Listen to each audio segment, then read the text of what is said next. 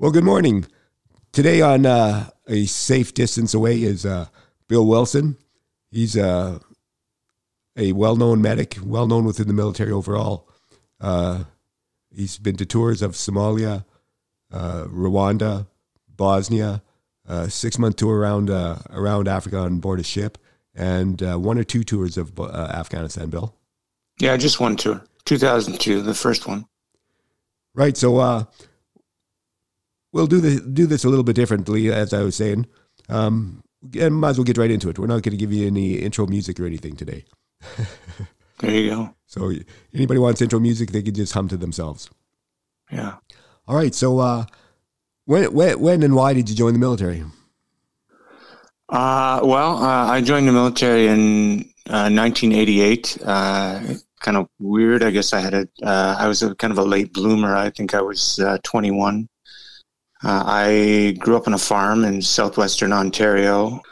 Wasn't much of a farmer myself. My dad was a farmer. What kind of farming did you do? It was cash crops like corn and soybeans, wheat.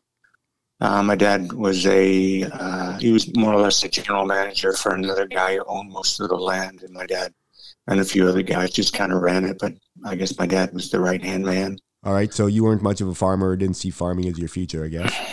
Yeah, so he told me to go find something else to do. So I wasn't sure after high school, really. I took some of those, those tests you can take at the guidance council to try to figure out, where you're going and where you're headed. And I, first of all, landed on a youth program called Katimavik, where it's 9 months. You spend 3 months in different locations, and you rotate around. The first 3 months were in Regina. I worked as an accounting clerk. I lived with 11 other people between the ages of 17 and 21 from across the country. 4 of them were francophones. Yeah, I'd considered Katimavik at one time as well. What year was that? 85, 86. Right, okay. Yeah. So then after I left Regina, we went to a place called Cheneville, Quebec, where we worked on it was over the wintertime, where we worked on helping out, do some rebuild on a summer camp for kids. And I actually spent most of my time just cross-country skiing and maintaining cross-country ski trails. And then, interestingly enough, I kind of through my, I don't know how to say it, I kind of decided to take a weird route, and they had a military option out in Esquimalt, where you become like a reservist, but you spend 3 months almost doing basic training. Was that kind of like the YTAP program? I don't know if it's. I've heard from people who were on the YTEP program. I'm not sure if it was a similar program or not. I met up with a couple of people.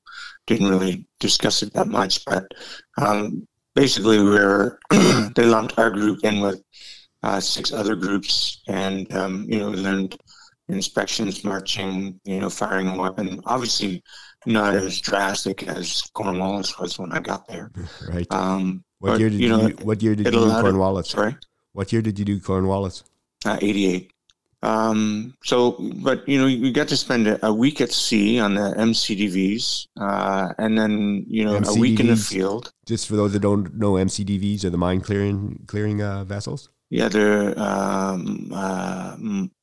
multi-coast something, I don't know.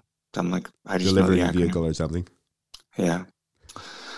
Anyways, and then still wasn't sure. After that, I left Esquimalt, got on a crazy bus ride from Victoria made it as far as Sudbury before I decided to jump off and fly home to Windsor.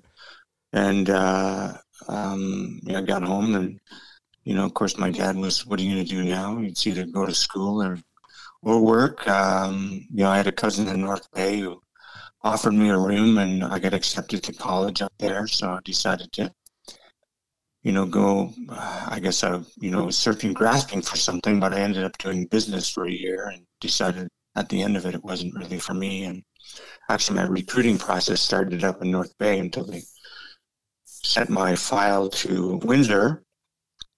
And I decided, after my Katimavik experience, well, maybe I'll give the military a go. And And that's kind of the long way around how I ended up in the military. and did you end up? Did you want to join as a medic, or what happened? That's funny. I remember I remember being at the recruiting center, and a guy asked me, what do you want? And I said, well, I was looking around at all the uniforms, and of course, my favorite color is blue. So I said, well, I want to wear blue, and I want to do something to help people. And sure enough, here I am, an Air Force medic. That's a hell of a way to choose your future, is by your favorite color. Yeah, that's right. There you go. And it's interestingly enough, I ended up my first posting and my last posting were on Air Force bases, right? Where I spent a combined total of 4 years, and the rest was all Army or Navy. Well, how long did you spend in Petawawa? I went to Cold Lake on my first posting, and then in '92 got posted to Petawawa and stayed there till '99, and then ended up in Winnipeg, Right. 2PPCLI, Charlie Company, where I spent another couple of years. While I was in Petawawa, I spent, how many years? I think 3 years at Field Am, and 4 years at, 4 years at Field Am, and 3 years at Field Hospital. You decided to join kind of on a whim. You had nothing else to do, kind of thing, right? Yeah, no, I was kind of grasping. I really had no idea coming out of high school where I was going. I knew my parents were blue collar workers, and I knew, what the cost of college was. I did end up with a little bit of a loan to pay back to the government after that 1 year, but luckily, I guess I'd like to think I saw the light and decided I maybe should just, have somebody else pay for my education while I see a bit of the world and, collect a pension or start working on a pension along the way. My story's a little bit different there. I was working a rig up in northern Alberta, service rig, not a drilling rig. And my tool push, his name was Oli, he's about 50 years old. And it was wet and cold, fucking miserable out there. And we're spinning sucker rod in, and we had a break, and he looks at me, he says, "You really want to be doing this?" I said, "No, not really. I mean, the money's pretty good." Well, I said, "Do you really want to be doing this when you're 50 years old?" I said, "No, fuck, I don't." I'm thinking it'll be wet, cold, and miserable. So, yeah, what I did was I said, "Fuck, I'll join the military. That's what I'll do." Well, I was wet, cold, and miserable for a whole lot less money. So, yeah, I wasn't the brightest one out there either, apparently. Yeah, and I think, job security was a big thing that was, pulling me, there as well. I think I just had itchy feet. I wanted to get out, like you said, see a little bit of the world maybe and do something exciting. Yeah. Oh, for sure. I got more than I bargained for. I don't regret any of it. Would you do it all again? I would. So, yeah. What you went over to? What was your first tour? Somalia, I guess, eh? Somalia, yeah. And you deployed with who? Canadian Airborne Regiment. Okay, so you're augmented to the Canadian Airborne Regiment. You remember? Did you work for a specific commando, or were you just sort of a rotating guy? Oh, we were service commando. Okay, and how did you find that experience? First tour. My interesting. I like to call it the tour of emotions. I guess there was a lot of things going on. I left my then wife, who was pregnant. So I had a pregnant wife at home. Luckily, we went with some, great people. Can't say much for the leadership of the Airborne Regiment at the time. Unfortunately, we learned a lot. I mean, even I've talked to people who were in Afghanistan that were on that tour to Somalia, and a lot of people say that the tour to Somalia was, much harder than the one. And maybe that's just because it's your first tour and you're learning from it, obviously. Well, it was very austere conditions. We hadn't deployed on a major operation in quite some time.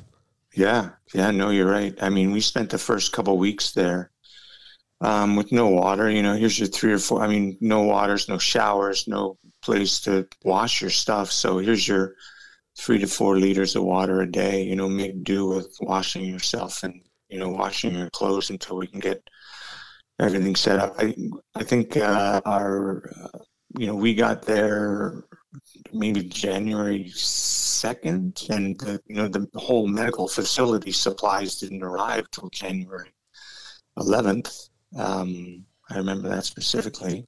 So you had what was in your med bag, and that was it? That was it. Yeah. I did deploy with the commandos though, like mainly with one commando though, when some of the guys were on R&R or on HLPA, then I would patrol with the commandos at night. Do you speak French? What's that? Do you No, speak French? Well, I guess they if treated the me guys well. did they? They did treat me well. Good. Yeah.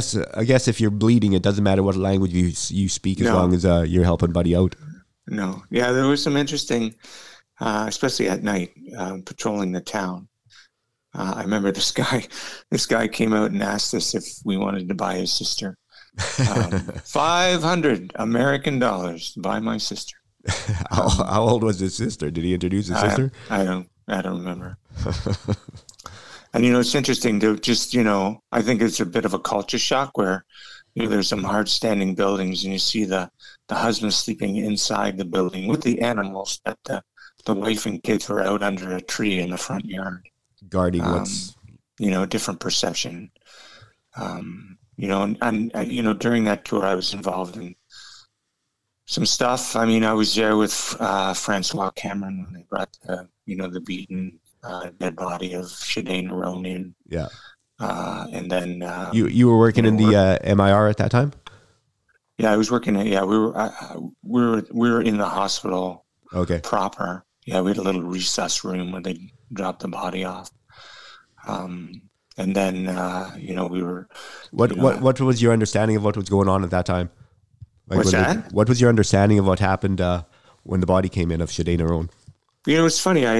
First, he was all wet, eh? So I realized. The question we had was, did you fish this guy out of the water, and why did he turn up here? But the guys who dropped him off, they said nothing. They just dropped the body off and they left. They gave us no indication of what had happened. Didn't identify themselves? What's that? They didn't identify themselves? No. Jesus. No. Not that I can recall anyways. I don't recall any of that. At that time, Frank and we had our stethoscope trying to hear a heart rate or feel a pulse, and it was a no-go. Were you guys doing CPR on him or anything? When did the medical team show up, or were you the medical team? We were the medical team. We were, and then I went and woke up. I think Ashman, Tom and Ashman, then the sergeant major, and then somebody went over and got the doc. I think Doc Gibson. And then we kind of realized, his vital signs are pretty absent. We pretty well knew. Yeah. Did you run a code on the guy? What's that? Did you guys run a code on him? No, we didn't run a code on him. There was just no point in it. Yeah. So why was he all wet? Were they trying to revive him with water or something, or did you ever find that out? Well, I think after the fact, we figured out that after they were beating him for a while and he passed out, they were just reviving him with water, trying to get him to come back around. Yeah. So what happened on immediately after? You guys reported to the sergeant major, which is probably as far up as you needed to go, other than getting the doctor in. But what were the immediate actions afterwards? Like, you received the body. Were the MPs called, or?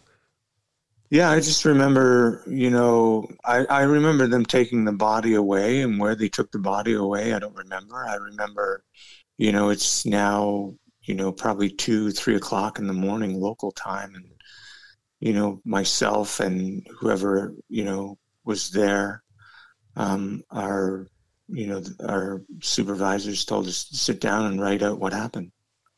And at this point, you'd been in the military for 3-4 years? What's that? Sorry?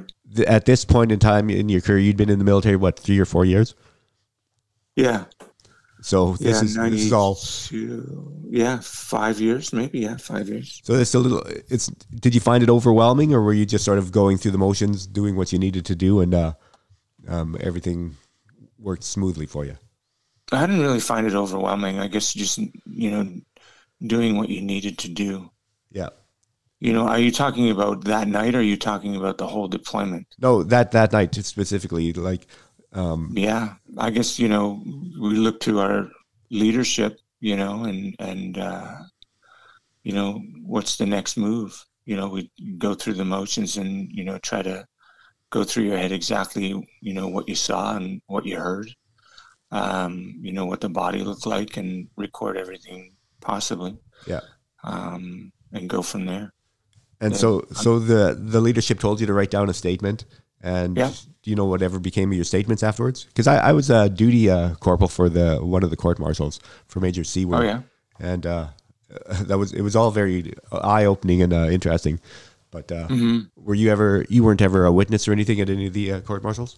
No, I wasn't. I did get called.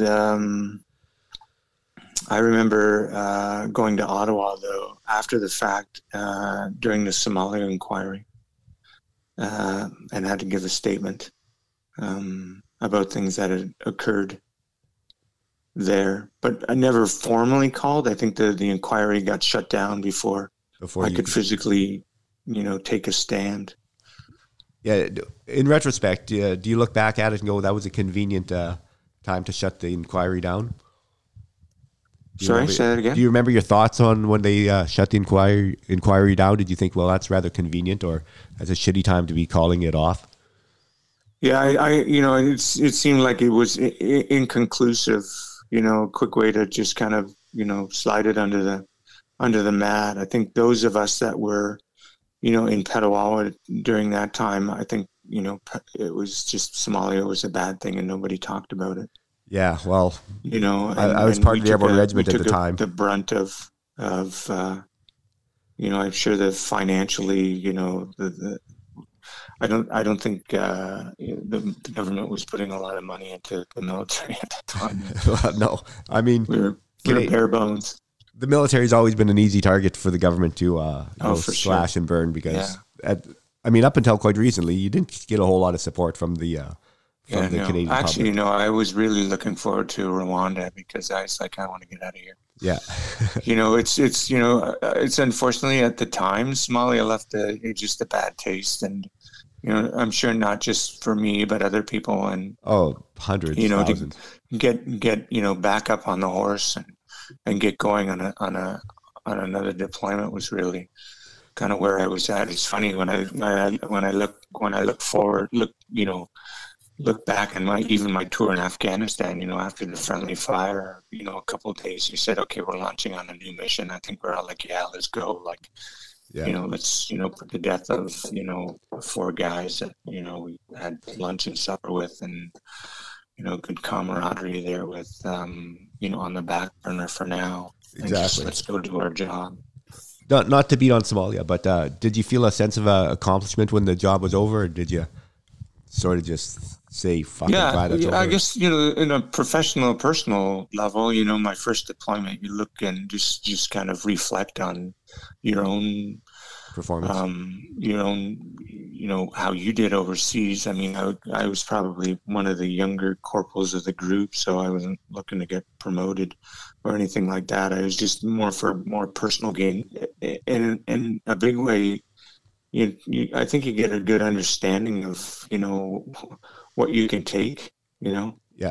From a stress and hardship level. What hardships are you willing to, go through? I know somebody in our tent went through a little bit of a issue, with a little bit of crotch rot and, gave up underwear for the rest of the tour, but he managed to make it through. That's good. Camel spiders, scorpions, snakes, checking your boots every morning, wiping the dust from the desert, the coat of dust on your... The heat in the porta potties? The heat, sleeping under your bug net, all that.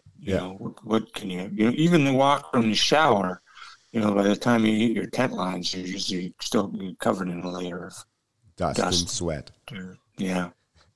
So I think on that way, and on a, what do you physically and mentally and psychologically can withstand? I think a lot of us came out of that deployment, rediscovering ourselves, I guess, and understanding, okay, yeah, I can do that. I can do that. I'm fit to do this.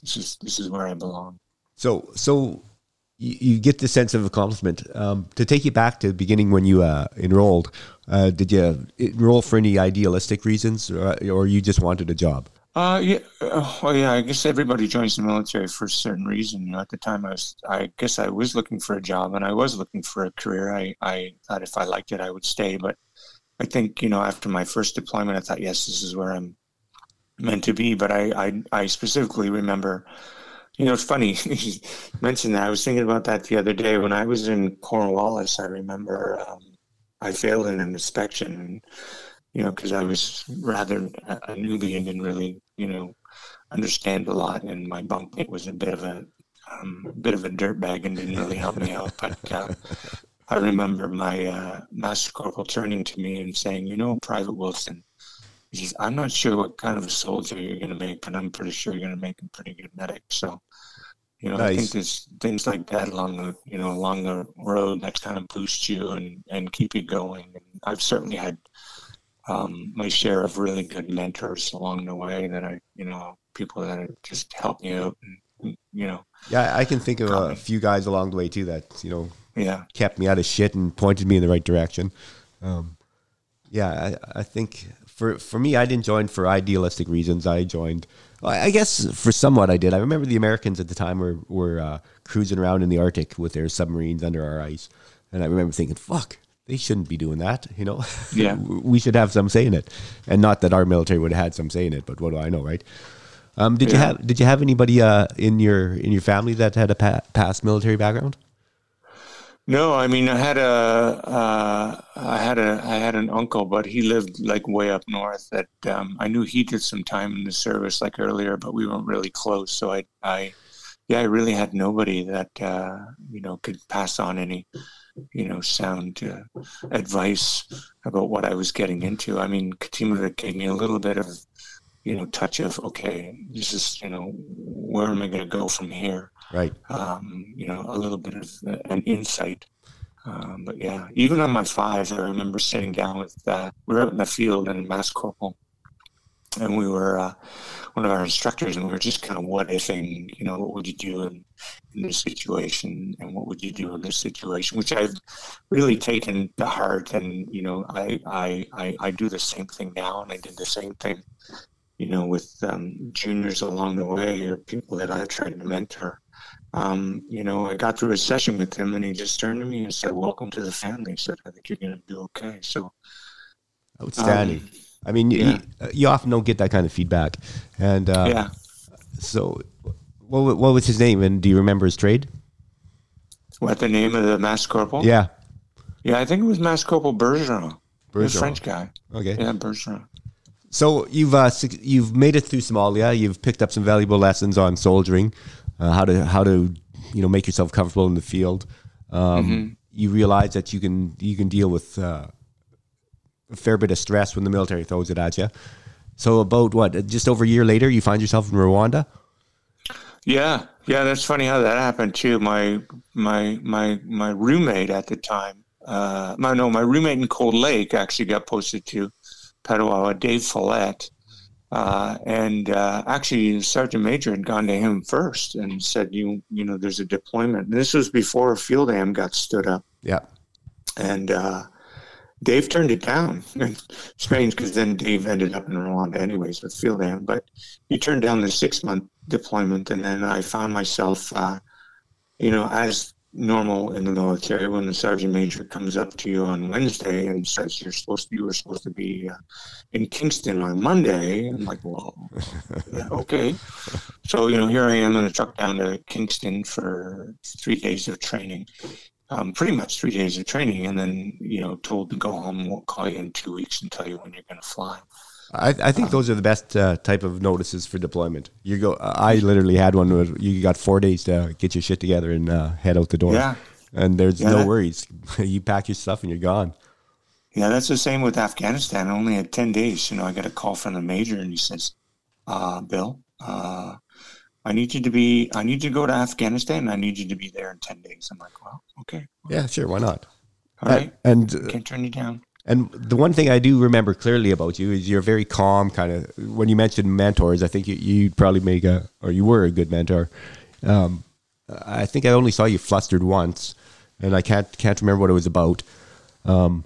But you said fuck, and you sort of stepped back, and you didn't swear much. So no, not at that time. No. Well, rarely now, but occasionally. Well, you rarely did Behind it back my then. mask. And I looked at you, and you could see the gears grinding, and you said, "All right, let's just fix this."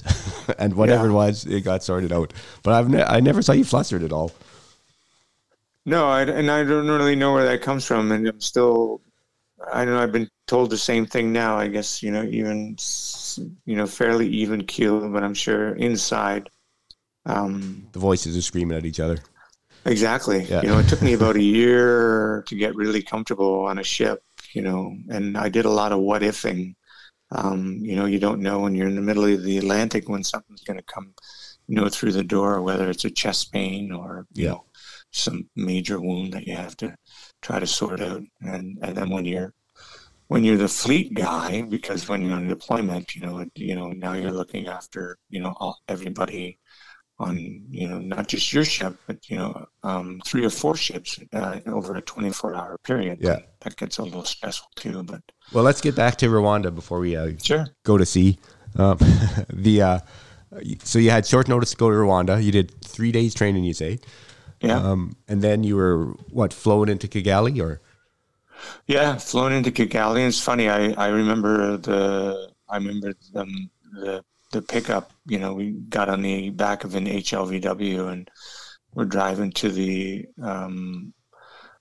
stadium, Amhoro Stadium, and it's just it was one of those things where the smells of Africa just bring you right back. And I remember landing. I remember getting in the first day, and oh God, I remember these few med techs saying, just returned from an orphanage where everybody had just kind of abandoned and left these babies crying, in their own feces and vomit, and just the stories that they were describing. I'm like, oh my God, what did I get myself into? But we had a great crew. Gary Q was our sergeant, and I was there with Greg McDonald and Mike Crow, and we were the 3 augmentee corporals to go with the signals regiment UMS. And we were busy. We didn't stop. I mean, I spent a lot of time driving the roads, driving an ambulance around Kigali from our place to the Australians, because they had brought a surgeon. They brought the surgical team. They had X-ray. We had a lab tech. But other than that, we had the crew, maybe a couple of nurses, 2 physicians with us. So we were either working in the UMS or we were out. And what were you doing when you were out? What kind of situations did you run into? Various stuff. We would go to a place called Kabungo and work with the International Medical Corps and helping them, because they had they were running like a mini hospital there, and were they a non-government organization or NGO organization? Yeah, they were an NGO. And they were okay with working with you guys? What's that? They were okay with working with you guys? Yeah, they seemed to be okay with it. We did a lot of dressings on people who unfortunately were machete wounds. It's interesting to walk into a ward where everybody's got stumps, and I remember working on this guy. On his head, he just had these 2 almost like slashed, like train tracks on his forehead from machete wounds, and just we were just massaging the pus at him because they're very infected. I remember that specifically. We did add an exchange program set up, so I was able to spend a week with the Australians and some time on their trauma team. Yeah. I did that for about 48 hours and spent a week with those guys. Was that an interesting experience? They treated you pretty good? Yeah. Oh, yeah. No, they treated me well. The unfortunate thing about the Australian military, unlike the Canadian military, they don't really bring the people who help you get comfortable, like carpenters and plumbers. Oh, no? They do it themselves? Good guys, so, they really... we're kind of bare bones. Even the meals were a little on the not the greatest. But then But it was better than Somalia. Yeah, we've gone from 6 months of eating hard rations in Somalia to fresh fruit in Rwanda. So at where we were at, Yeah. but it was interesting to look down because the Ghanaians, they had brought some troops, especially a band, and you see their military all kind of swarmed around a big pot of whatever it is eating, communal eating out of this big soup pot. It was like, wow, okay, well, Chopped up whatever the hell. yeah. So, yeah, no, and I did a lot of time out in refugee camps. We had a couple, um, um, endeavors out with British and Australians doing immunizations. We did a mass immunization. And that was all readily accepted. The people were more than happy to see you guys there. Yeah, yeah, and that's an experience too. When you ride into a refugee camp where there's 60,000 black faces looking at you. You're just like, oh my God, where did I, and they've already started to set up towns and little things, and people have little shops, and they're trying to sell, it's interesting, little bags of pills. You wonder, what are they? Where did they go or come from? Yeah. Yeah. Where did it all? And then towards the end of the deployment, I was a co-driver getting these people, relocating these people back from their refugee camps back to their homes in Kigali or surrounding towns. So, well, when you got there, was there the evidence of the genocide? Was it quite apparent? Like, were they still stacking bodies and trying to clean all that up when you got on the ground?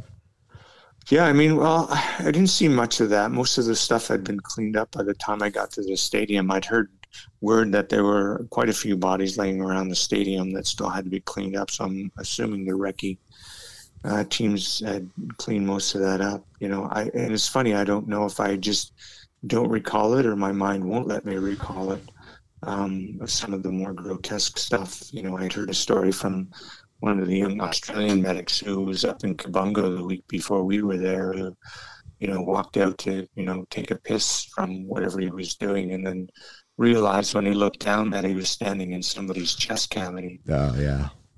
Yeah, luckily that I didn't have to suffer through anything like that. But, did you, I'm sorry, did you get a diagnosis of PTSD along the way? I don't recall. What's that? Did you get a diagnosis of PTSD along the way somewhere? I don't recall if you did or not. No, it was until after I got out. But it's funny. I was in Edmonton, and after I got home from Afghanistan, things started to unravel a bit. I started to get a little bit of road rage. My girlfriend, now wife at the time, and one of my closest friends said, you're not. You seem a little edgy,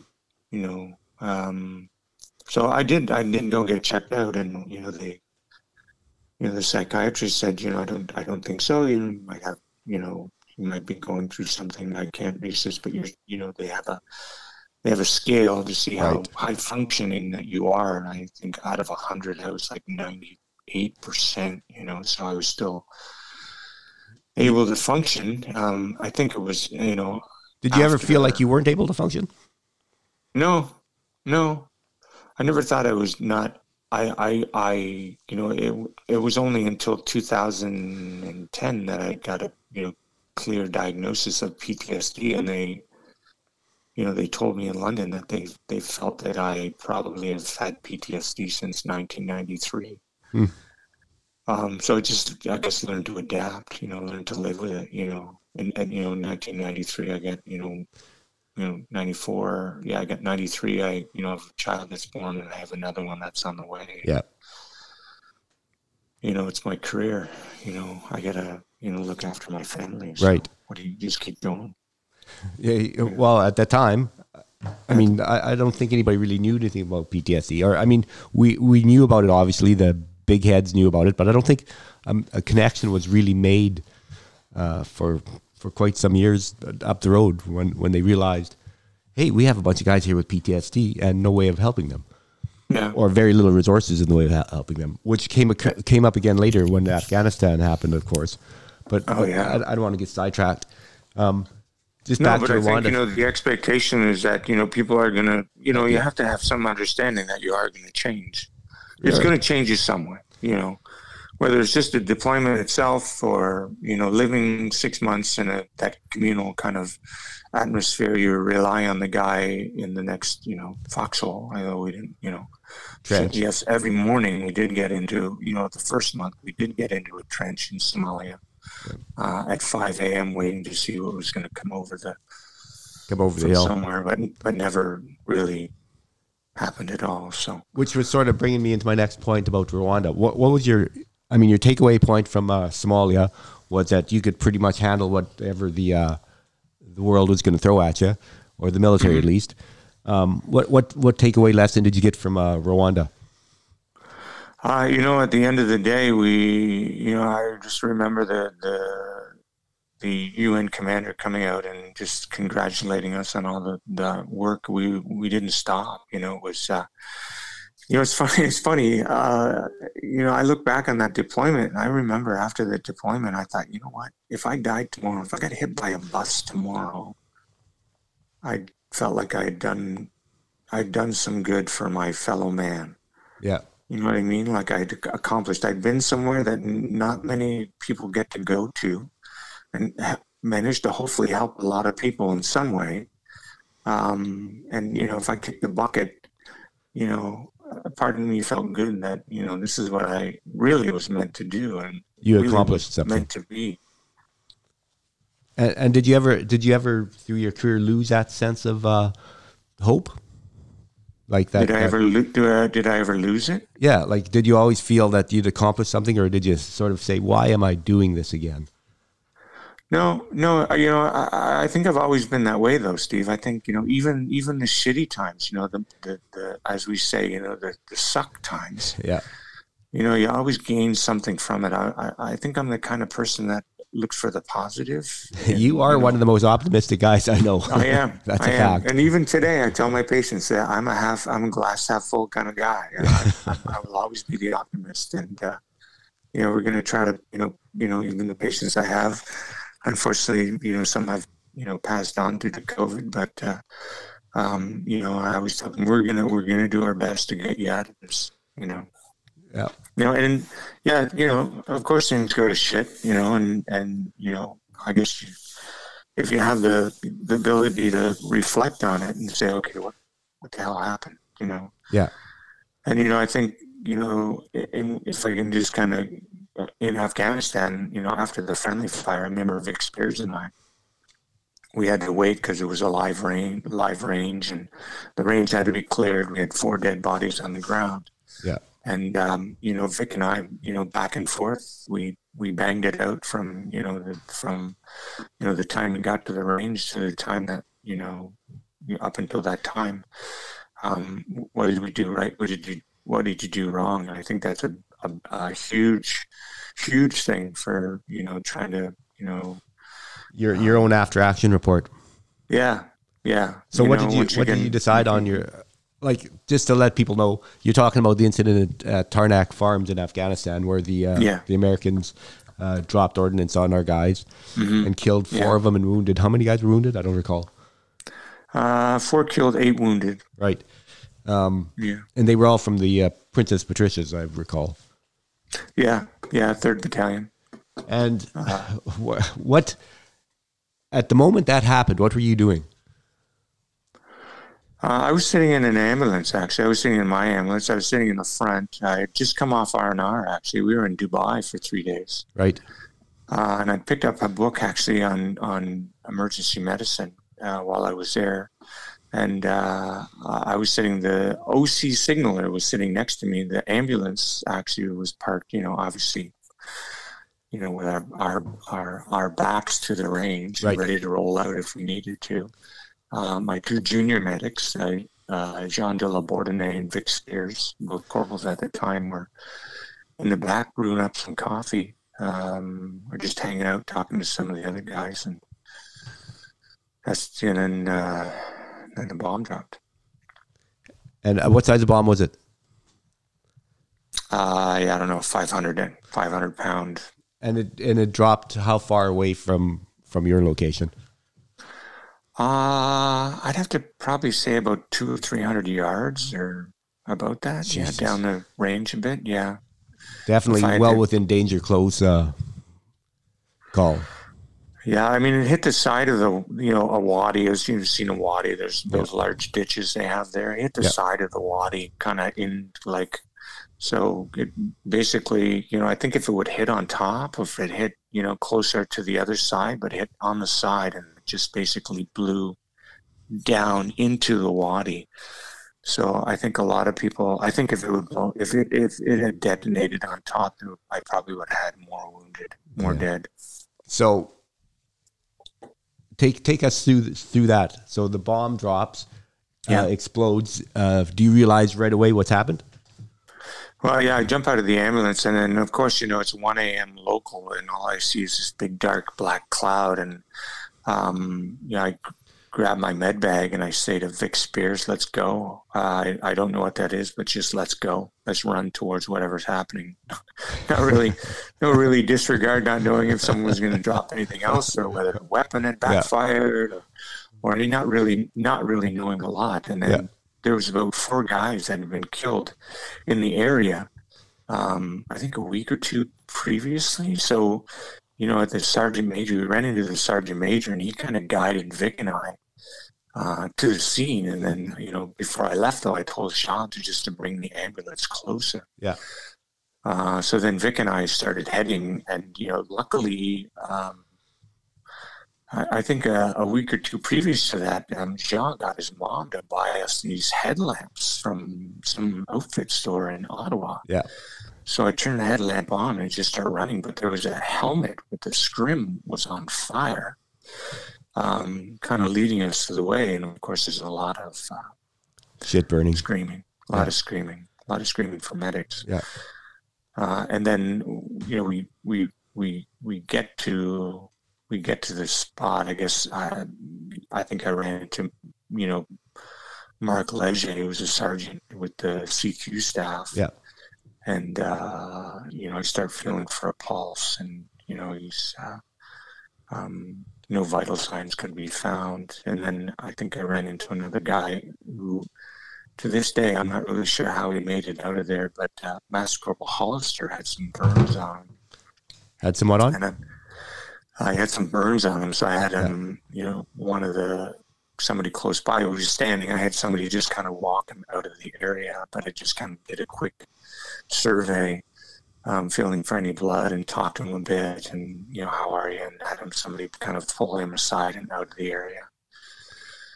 And then I think Vic went to a guy by the name of Rene Paquette, who was on the ground, and started to assess him. And then that's when I found Ainsworth Dyer, who was on the ground, and he had some pretty mortal injuries. He was, amputated at below the knee, and he had some pretty traumatic head wounds. And then I could hear something behind me, and realized. I looked back with my headlight, and Jean was working on Lauren Ford, who had a big wound in the back of his knee that he was trying to apply pressure dressings to. And then, I kind of got up and took a quick look at what was happening over there, and I noticed that Lauren had some blood running down his face, and looked up and looking at an injury in his eye, and he would eventually lose his eye. And then was basically just running back. I had a few more, obviously as, the senior guy on the ground, medical-wise, they had, triage of, who's dead, who's alive. And I periodically had people running up to me with different wounds that I would assess. And then I ran over, and Vic was starting an IV on Rene Paquette, who we would later find out that he had a pulmonary contusion and lost both of his tympanic membranes. Oh, Jesus. Ears kind of blown out. And then, Sorry, were you a master corporal at this time, or were you a corporal? I was a sergeant. Sergeant. So you had plenty of experience by this time. Okay. Yeah. And then, then made my way back to where Jean was, and they were,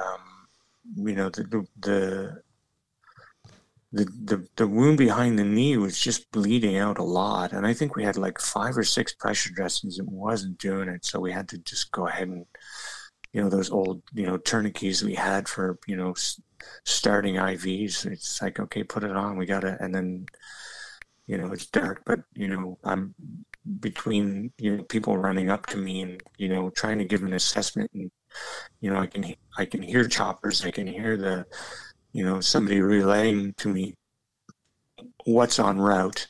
And then, it's time to start packaging. We were at the time, maybe, 14 kilometers away from CAF, Kandahar Airfield. So I knew, somebody was going to come to me fairly quickly.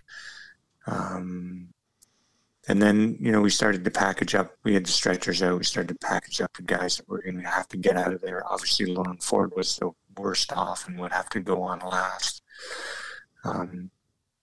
We unfortunately moved him up closer onto where the range was and realized that we had to move him. So we had to actually take him back down the wadi and then up the other side where the helicopter landed. And then I remember the helicopter landing, the flight medic, an American guy, getting off and, giving him, kind of a brief casualty review.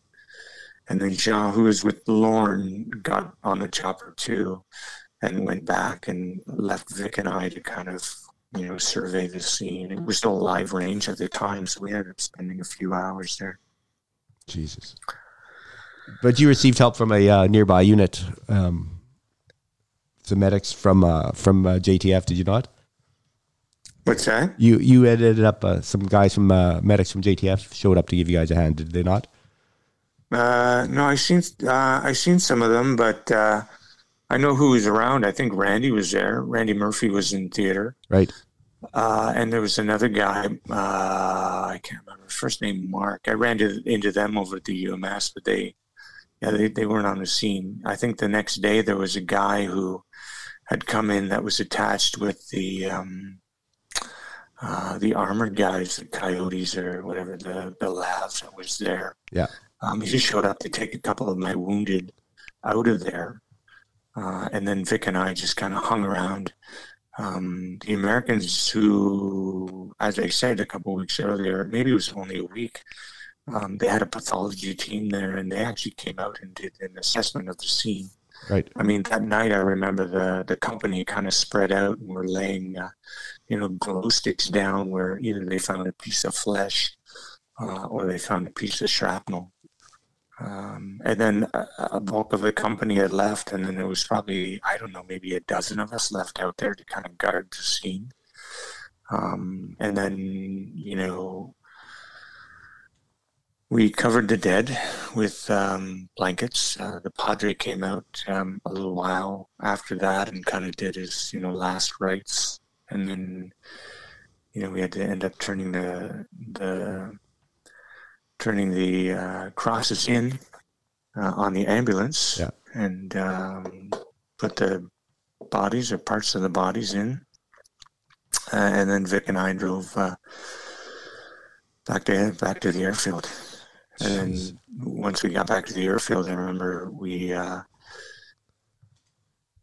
I ran into my two docs. Dan Vorio was our major, and Roger King was a captain at the time. And just unfortunately turned to me and said, "Well, we arrived at the morgue, and there's just somebody has to identify the bodies. So you're up."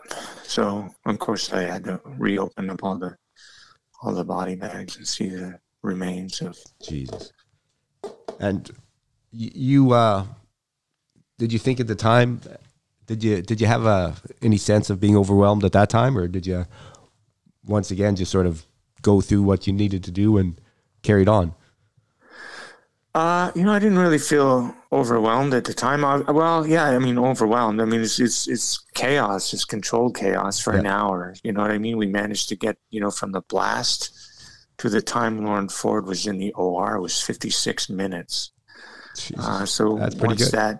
initial hour was kind of, played itself out, and we were just kind of rehashing what had happened. And I think your adrenaline kind of sets in. I remember having the longest sleep of my life after that when we finally got back to tent lines. Well, once the adrenaline crashed out of your system. Oh yeah. What did you? I'm sure if I'm sort of looking at it from where I would be thinking. What were your thoughts afterwards on what you could have done better? What do you think you could have done better? Well, as I'm running down there, I'm thinking, shit, I'm in charge. So, I have to spend more time trying to triage, who's dead, who's really dead, or who can be saved with what we have. Right. Obviously, as when we go through things like the TCCC and all that kind of stuff, you understand that regardless of, what you're going to do, you're going to lose some people. Yeah. Of one of the casualties, we only found, his pelvic bone, the guy that took the main head. Yeah. I think, because, it was dark and people were running around, I wish we had utilized blankets soon enough and just covered up the dead, because we kept getting called over to areas where we knew someone was dead and we couldn't really help those people. Yeah.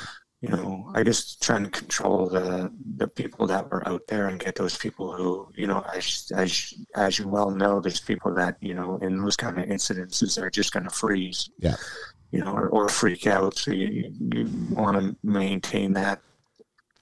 I left my weapon, I left my flak vest, at the time. I guess I didn't really think that much about it, Yeah. In hindsight, I'm glad I was right with what had happened, not thinking that, because the majority of the company thought we were going to get bombed again. Some people Right. were diving under vehicles. I was running towards casualties. Well, it seems to me, as I'm recalling, sorry to interrupt you on this one, but as I recall, the pilot thought he was receiving some sort of ground fire. So he apparently dropped the bomb and was he going to make another run at it? And he was warned off by his own TAC air to. I don't know if that was, I couldn't tell myself. That was my perceived thought. I remember sitting there watching, because I did watch the, everything kind of, once the first couple serials, obviously, as a medic, you're sitting, we've done enough, sitting on ranges, watching things happen. Yeah. And, I did watch the first few serials kind of happen. And, you see the bullets. Actually, there was a derelict old tank sitting down. You just see the tracers hitting the tank and just kind of deflecting upwards. Yeah. And sometimes I wonder, was that the giveaway? Was that something, but then again, when we first got into theater, they had these patches, these like square patches that they wanted us to put on our IR helmets, patches, so that we would be identified as friendly. So it's kind of bizarre to me. well, they're IR patches, Yeah. so that they can be spotted. I've been interviewed over time about that. There was a guy by the name of Mike Friscalampi who caught up with me on my PA course while I was in Winnipeg. Yeah. Kind of broke that down too when he wrote his book about the friendly fire as well, and try to, figure out, how did that happen? Sure. So what were your feelings on the outcome of that, of the trial of the pilot? I don't recall his name, but it's funny. The next day I was sitting in the UMS. They had one of those mods that they had taken off the back of a truck, and I was sitting behind a computer writing down what exactly that happened. I actually have it on my desk here right now. I knew there was going to be a board of inquiry. Yeah. I knew someone's going to start asking questions, and I needed to get my story down or get my story straight. With what happened, and more we learned of what had happened, in the coming days after that, and like I said, it's we're the first ones in. There's a lot of twitchy fingers. Well, everybody wants to get their trigger time in. I mean, I can remember for sure all the boys going over, and I don't know about you as well, or I don't know how you felt about it, but the desire to see some action and see how you're going to respond in that situation. Everybody, especially the young guys, I shouldn't say especially young guys, because I certainly knew, and from your own experience as well, you know that war is not. It's not. I don't know. I don't want to put words in your mouth, but it's not. It's not glamorous. It's not chivalry at its best. No. It's just hot, wet, stinking misery, and a lot of people end up suffering for it. Yeah, you're right. No, nobody. There's no winners here. No. And I think you, me, and everybody just wants to, get there and survive and go home. Yeah. I don't. After the fact, I feel fortunate that I only went to. So I only wanted to go to one place, one time. I think if I don't know. I just have this sinking feeling if I ended up going back to Afghanistan, I wouldn't come home. Yeah. I don't know. Yeah. But how did that? What was your original ideas of combat, and did you ever have any doubt on how you would perform in the thick of things? It's funny. I guess not really. I mean, I guess we prepare ourselves, right? We've been through enough drills. I don't know if it's muscle memory. After. I got overseas, like I said, only had 10 days notice to move, and got into a rifle company where they didn't know me from Adam. Yeah. Except for a couple guys. A couple guys knew that I was in Somalia. Yeah. And I think once it got around that, this has been was my fourth deployment. You're a proven asset. But I remember that first op when we were going on to a place called the Whale, and I just remember myself and Jean and Vic sitting around waiting, till we were going to launch to go to Bagram, and then from there launch, onto our mission. But I just had this, get this sensation that they're watching us. They want to know that, if something happens, are we going to be able to, save them? Hold up your end.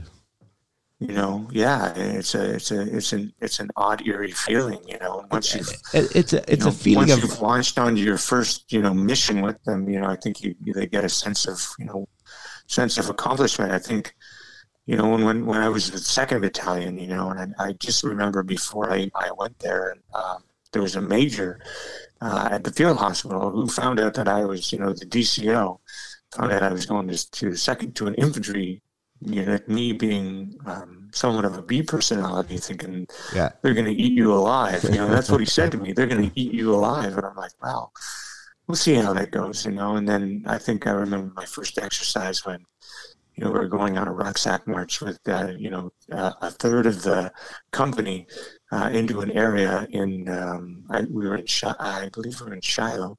Yeah. And, and then the rest of the company was going to come in the next day and try to attack us from the position we were in. Well, I managed to hump in like 23 kilometers that night to the location. And I remember previous to that, they didn't want to take a medic, and they knew that I was fairly green to the infantry world. So I'm, on top of that. But, I remember getting in and the guy saying to me, does anybody want your feet worked on by the guy that just humped in here with you? So, little things, I guess, like that just kind of validate who you are and what you can do. Yeah, because they're guys who are deserving of the best that you can give them. Because I mean, they're doing a tough job out there, and it is a little unsettling going in the first time. And I'm a fairly confident guy, maybe too confident, and maybe cocky at times, but these guys are looking at you. They're not busting your balls like they do the new guys, the new infanteers that are coming in, but they don't accept you until you've done that first exercise or that first tasking with them, and they see how you can perform. And if you can keep up with them and you relate to them, they've got your back. Oh, for sure. Come high or hell water. Yeah. And it's a good feeling. Yeah, you have to earn it. It's not. It's not automatically given. Yeah, no. I mean, you have to be good at your job, but you also have to show them that you can, hump with the best of them, so those, there's not, you have to have, it's funny. I remember back when I was on my QL3 course, and, Ken Hubbard, he said, as medics, you have to think of you kind of like a claw where the inside's really soft, because they're going to be looking for them to, help you out. But the back has to be like like a talon, like has to be steel. You know what I mean? Like Yeah. you have to have thick skin. Yes, you do, because Yeah. you don't get a break. I mean, You don't. and because of the importance you hold within the platoon or the company, I think you get it extra hard just because, well, they like you.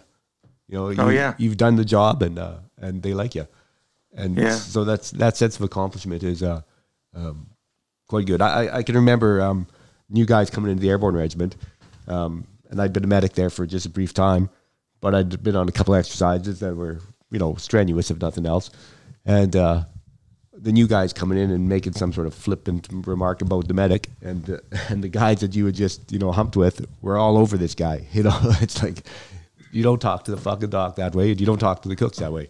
Two people you don't want to piss off are the cooks and the medics. Yeah. So, anyways, Yeah. back to Afghanistan again. Did you get a mention in dispatches from that one? Did I what? Did you get a mention in dispatches from that Tarnak Farms? No, we had a CDS commendation. Okay. Yeah. And was that quite a big deal? Well, I thought we deserved a bit more, but I don't know. I don't know. I wrestle with it back and forth. I remember we got back from Edmonton, and we were back to Edmonton. We were getting our, we found out what we were going to get, and you're reviewing, who else got the same commendation, like some guy that set up a parade. I'm like, Yeah. wow, yeah, that doesn't really. But I don't think the military really had their things together as far as, Decorations and all that kind of stuff. I didn't, it lives with me, but, I think, well, you know what I mean? it is what it is. I mean, At the end of the day, I think the validation of what you can do under pressure. yeah, I think the validation comes again from the boys that you're working with. Oh, for sure. I mean, yeah, you know what I mean? And, it's funny how, down the road, things come back to haunt you because, as it turned out, when I got posted to ship, the XO just so happened to be at the mess. The XO, who didn't know me from a hole in the ground, just happened to be at the mess, the officers' mess the night before, and he ran into my OC from, 3rd Battalion. I was out there that night, and I guess they got into a conversation about me. So, I'll kind of, I guess I got a good idea who I was after that. And, kind of made my... made your name. Yeah, I guess I kind of made a name for myself. Yeah, well, I mean, it's well deserved. Like I said, you're one of the coolest customers under pressure that I've ever known. And well, thanks, Steve. people speak well about you. When I said I was going to do I was hoping to do an interview with you. Excuse me a second. When I said I was going to do an interview with you, I mean, the feedback was 100% positive. Like, guys knew you, remembered you well, and I think right there is more validation than most guys get in a job. Oh, well, thanks, everybody. Yeah. Okay. Well, me and one other guy at least. No, there you go. I shit you not. There were a lot of guys that I said I was doing this with, and they wanted to hear it because you do have a good name for yourself. For a quiet guy, I mean, you're completely unlike me, who is a little louder. You kind of sit back in the corner and observe and wait for the shit to hit instead of causing the fan. Yeah, hit the fan. And I don't know. I think I've always had that bit of, I'm going to sit back and watch and see how this plays out, and jump in when you need to jump in, and I don't know. So I guess I realize I've never been that much of a chatty Cathy, shall we say? Well, again, you've done the sort of the human book or human library series, is it? Oh, the Memory Project, yeah. Memory Project. I mean, yeah. For those that haven't seen it, look up William. I think you go under William Wilson in that. Yeah. What's it called? The human. Oh, the Memory Project? Yeah, the Memory Project. I got to check Yeah. my memory. Check out on YouTube. On YouTube, yeah, it's a record of service. yeah, it's again, you come across as you're talking about some pretty horrific shit, and you just like another day at the office kind of thing. And you only get that not because you're overconfident, because you know what you're doing. You don't have to blow up the stories you're telling anybody. You're just saying matter of fact what happened. And, Yeah. you know, you're very professional in that way. Yeah, I don't want to sugarcoat it. I guess it is what it is, and Yeah, and Yeah, I I think get you're right. It's something more than a mention in dispatches. When you hear the story and you read the story, is definitely something that should have been considered. But the fact that we were the only Commonwealth nation that didn't give out a Victoria Cross or their nation's highest honor. I mean, I read some of those dispatches where guys got for Star of Courage and whatnot. And I go, how the fuck did that not be a VC? You know? Exactly. And I think it's just pettiness at the top. I mean, I read that it was, changes to the awarding of the Victoria Cross. It makes it nearly impossible to get, even posthumously. I mean, and most Victoria Crosses, I think only 1 in 10 had survived. So... Well, I think we are a modest bunch as Canadians. So I don't know if it's just we're humble to the core sometimes. I think I don't know. Well, I am far from humble. You're right, though. I think we need to promote our people more. Yeah, and I mean they're looking at giving it to that young guy. I don't know, he's RCR, I believe. But it's long overdue, and I think there was some pettiness at the very top levels. And maybe I'm just bitter about it. I mean, I didn't do anything deserving of a VC or anything close like that, but I think a lot of our guys did come very close to it, or met the criteria and didn't get it for whatever reason. Yeah. So anyway, lesson that you taken out of Afghanistan then? Lessons that I took out of Afghanistan? Yeah. So we got Somalia. That you could withstand any hardship. Rwanda, what was Rwanda? Rwanda was definitely a tour where I felt like I had done my part for humanity. I think Afghanistan was really a deployment of just kind of validation. I launched over there within 10 days and was a sergeant for an infantry company who didn't really know me in the beginning.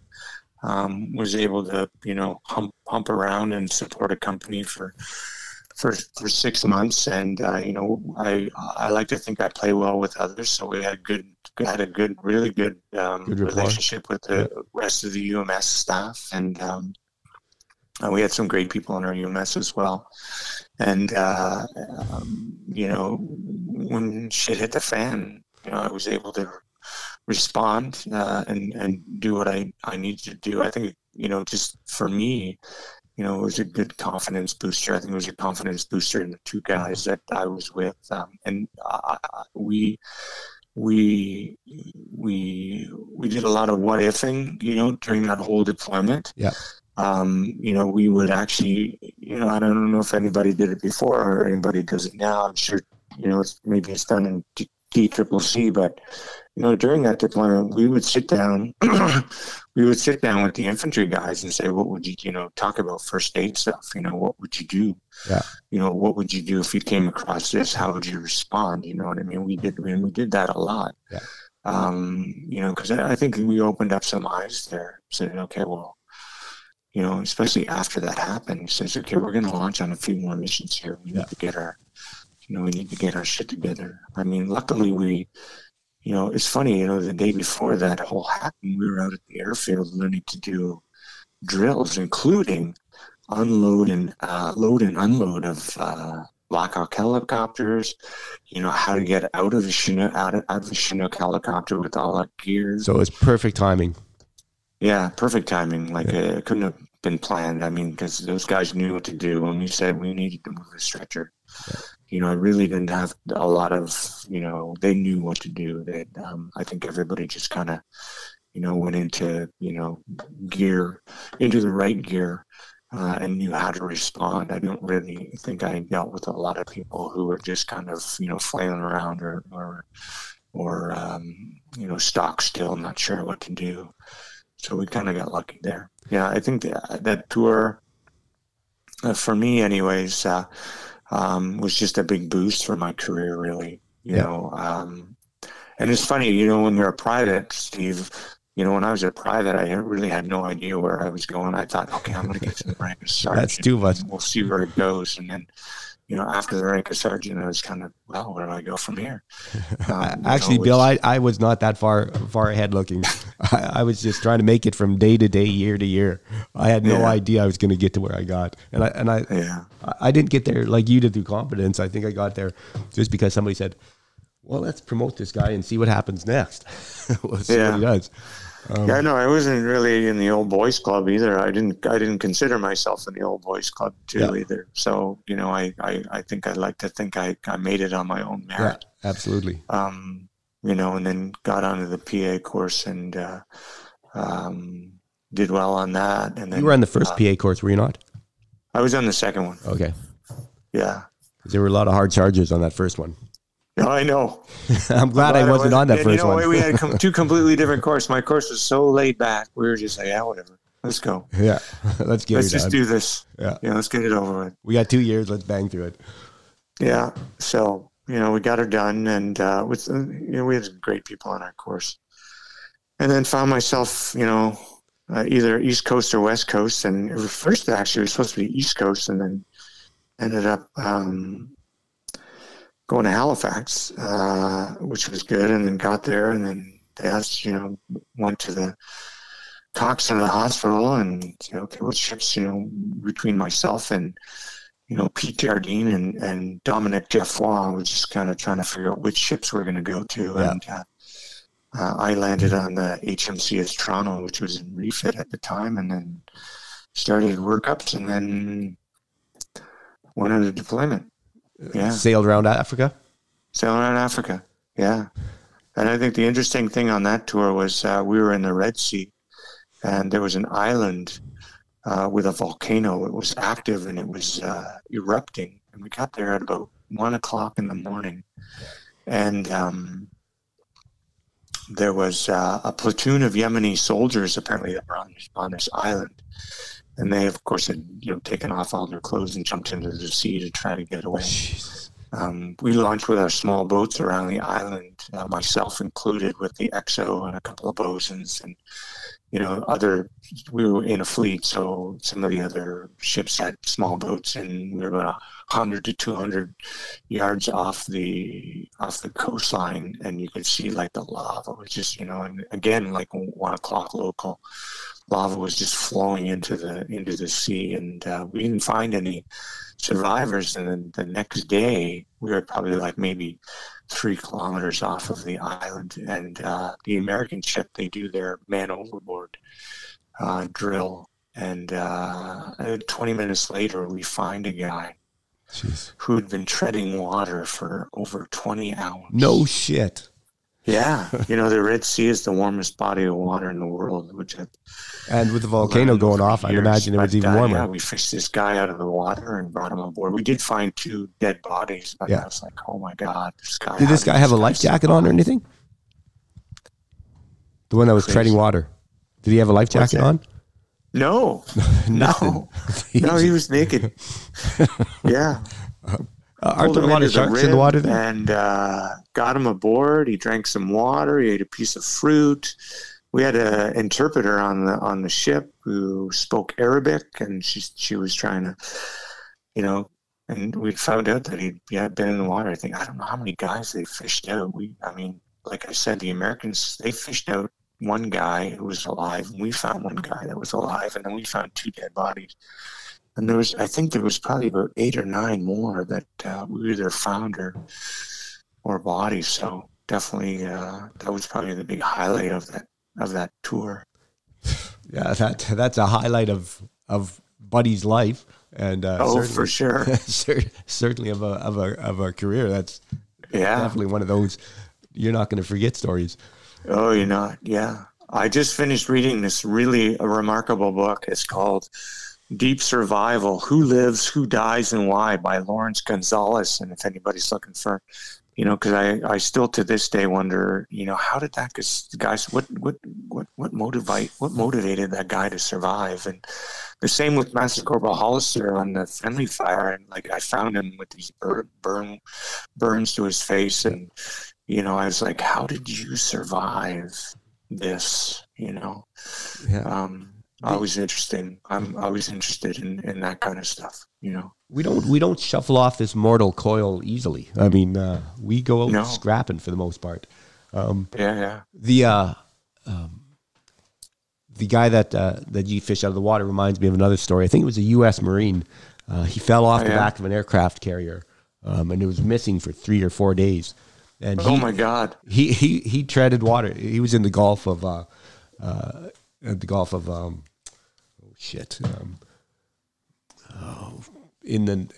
was in the Gulf. Okay. Why can't I remember the name of the Gulf near Saudi Arabia? Anyways, they found him. What's that?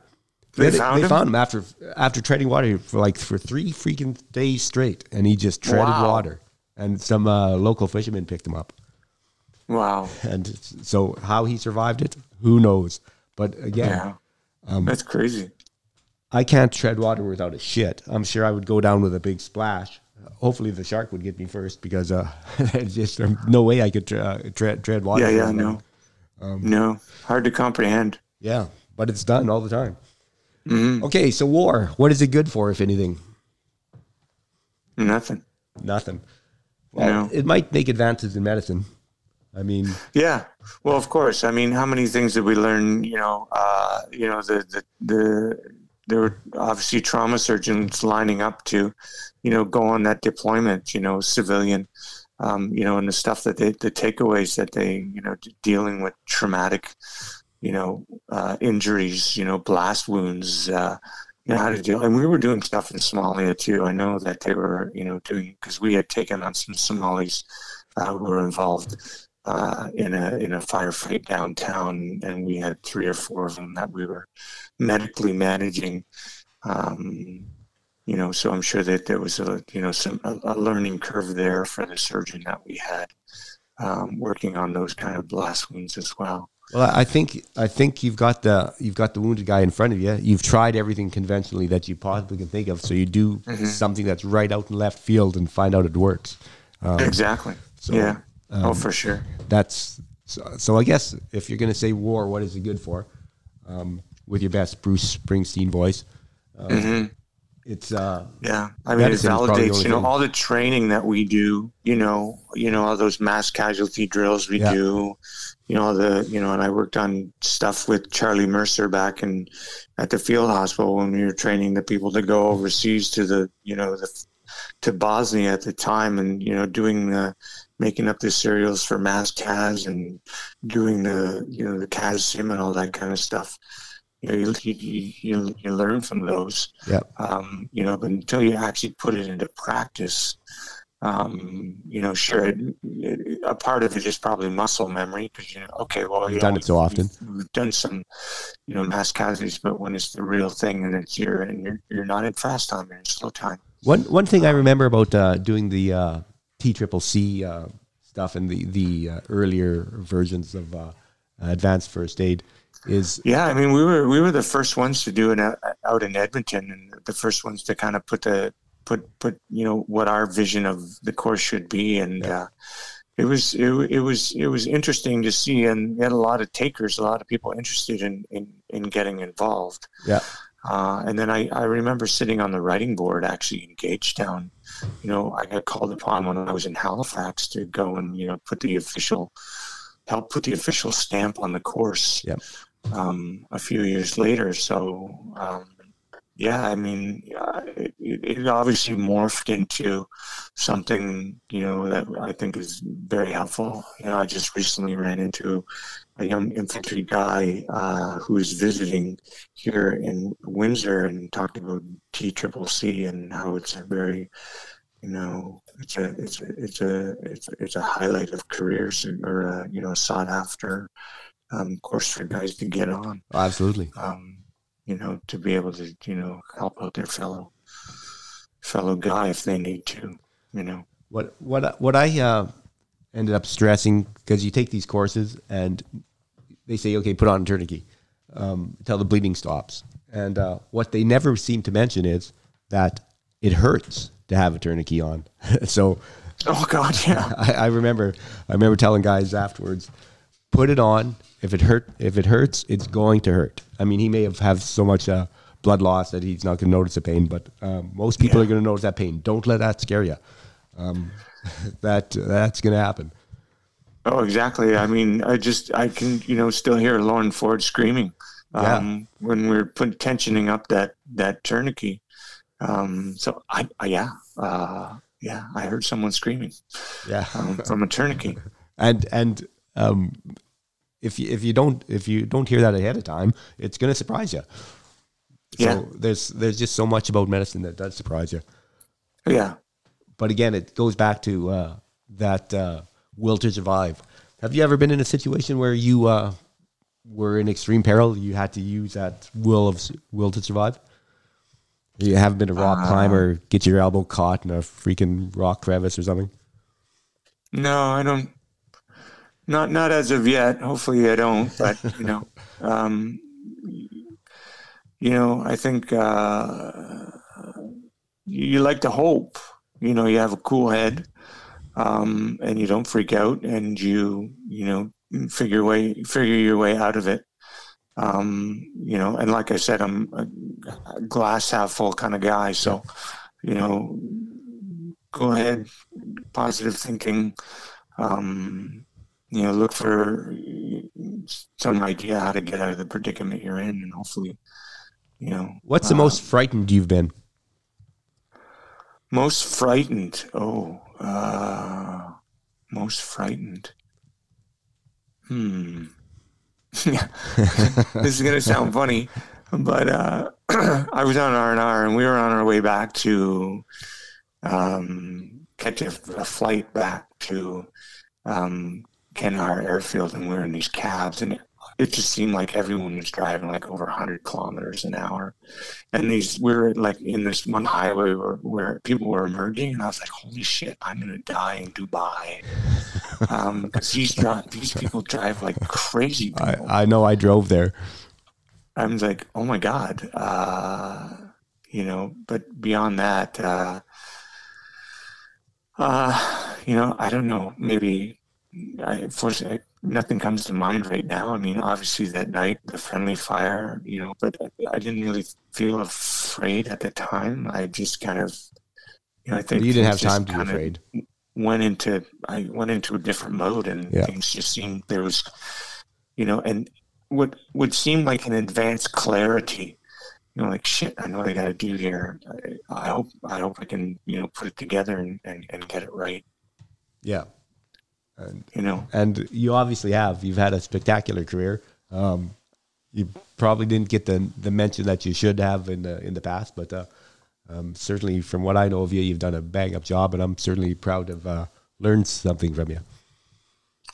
Oh yeah, I think we learned from it, and I'm fortunate that I had great guys with me, and who we remain close to this day. We've been the best man at each other's weddings. Yeah. So, that relationship will stay with me till probably the day that I die. Yeah.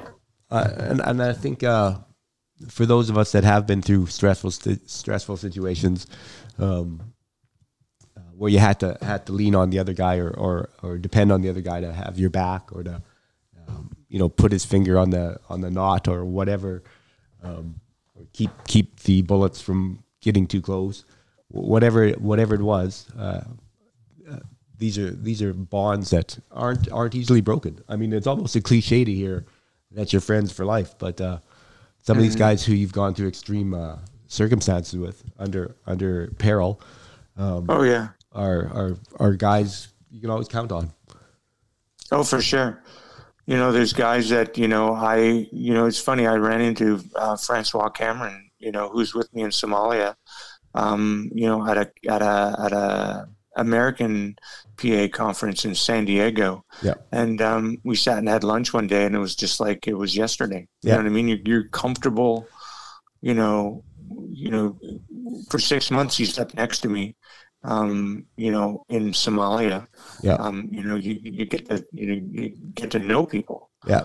You get kind of, I'm going to say, under their skin, but you kind of get, to know what makes them tick. And, it's those relationships along the way that I think, I'm proud of, really. What else are you proud of? Final words here. We'll get to wrapping it up here. Sure. What's the thing that you would tell somebody coming to join today?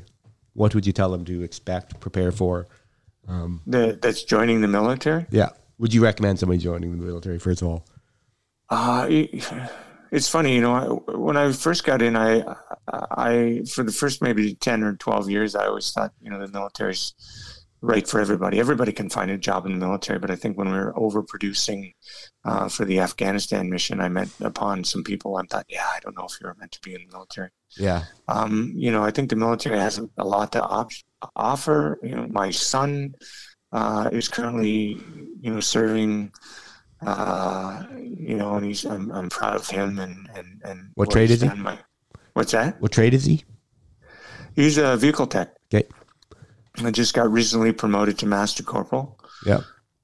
So proud of him. My other son's a carpenter. He's in Kingston. Very proud of him and the profession that he's chosen.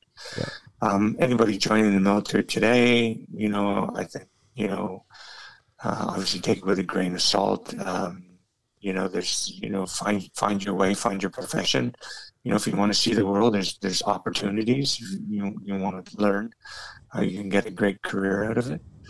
For some people that just want to use it as a stepping stone for something else, like, I'm lucky I found my way, but, if you get in and you do something for 3 or 4 years and decide, there's something, better or something more that you need to pursue outside of the military, hey, use it as a springboard into something else. Yeah, absolutely. I think the military teaches a lot about discipline, a lot about loyalty, a lot about, doing the right thing, a lot about integrity.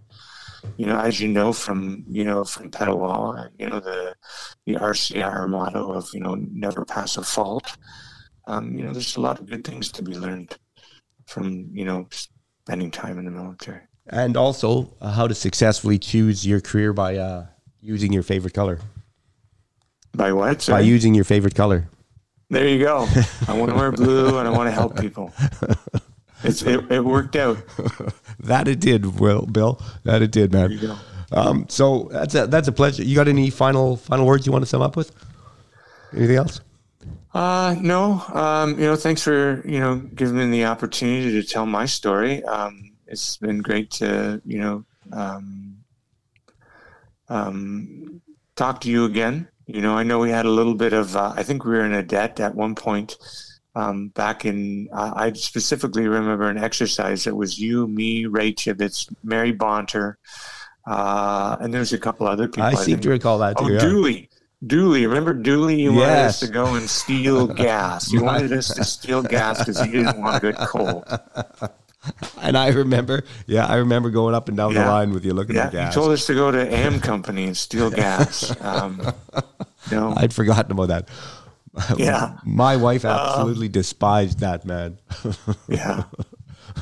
No, I just want to thank you for the opportunity, and hopefully people enjoy this episode. Yep. Well, I don't know what I'll edit out a bunch of my babble, but I'm sure we can get a good solid hour out of that one. I meant to cut it off the half hour. I'm trying to break these things into half-hour segments. Okay. But I get wrapped up. We went a little overboard. Yeah, I get wrapped up in the talking and listening part, and always forget to do that. All right, man. That's all right. So I'm going to stop recording now. Hang on, don't hang up. Right. And thanks for showing up on Raucous Baucus. That was all right, buddy. That was Bill Wilson, medic from way back with multiple tours. And a really interesting guy. If you want to look him up on YouTube, do that and be good to each other out there. Cheers.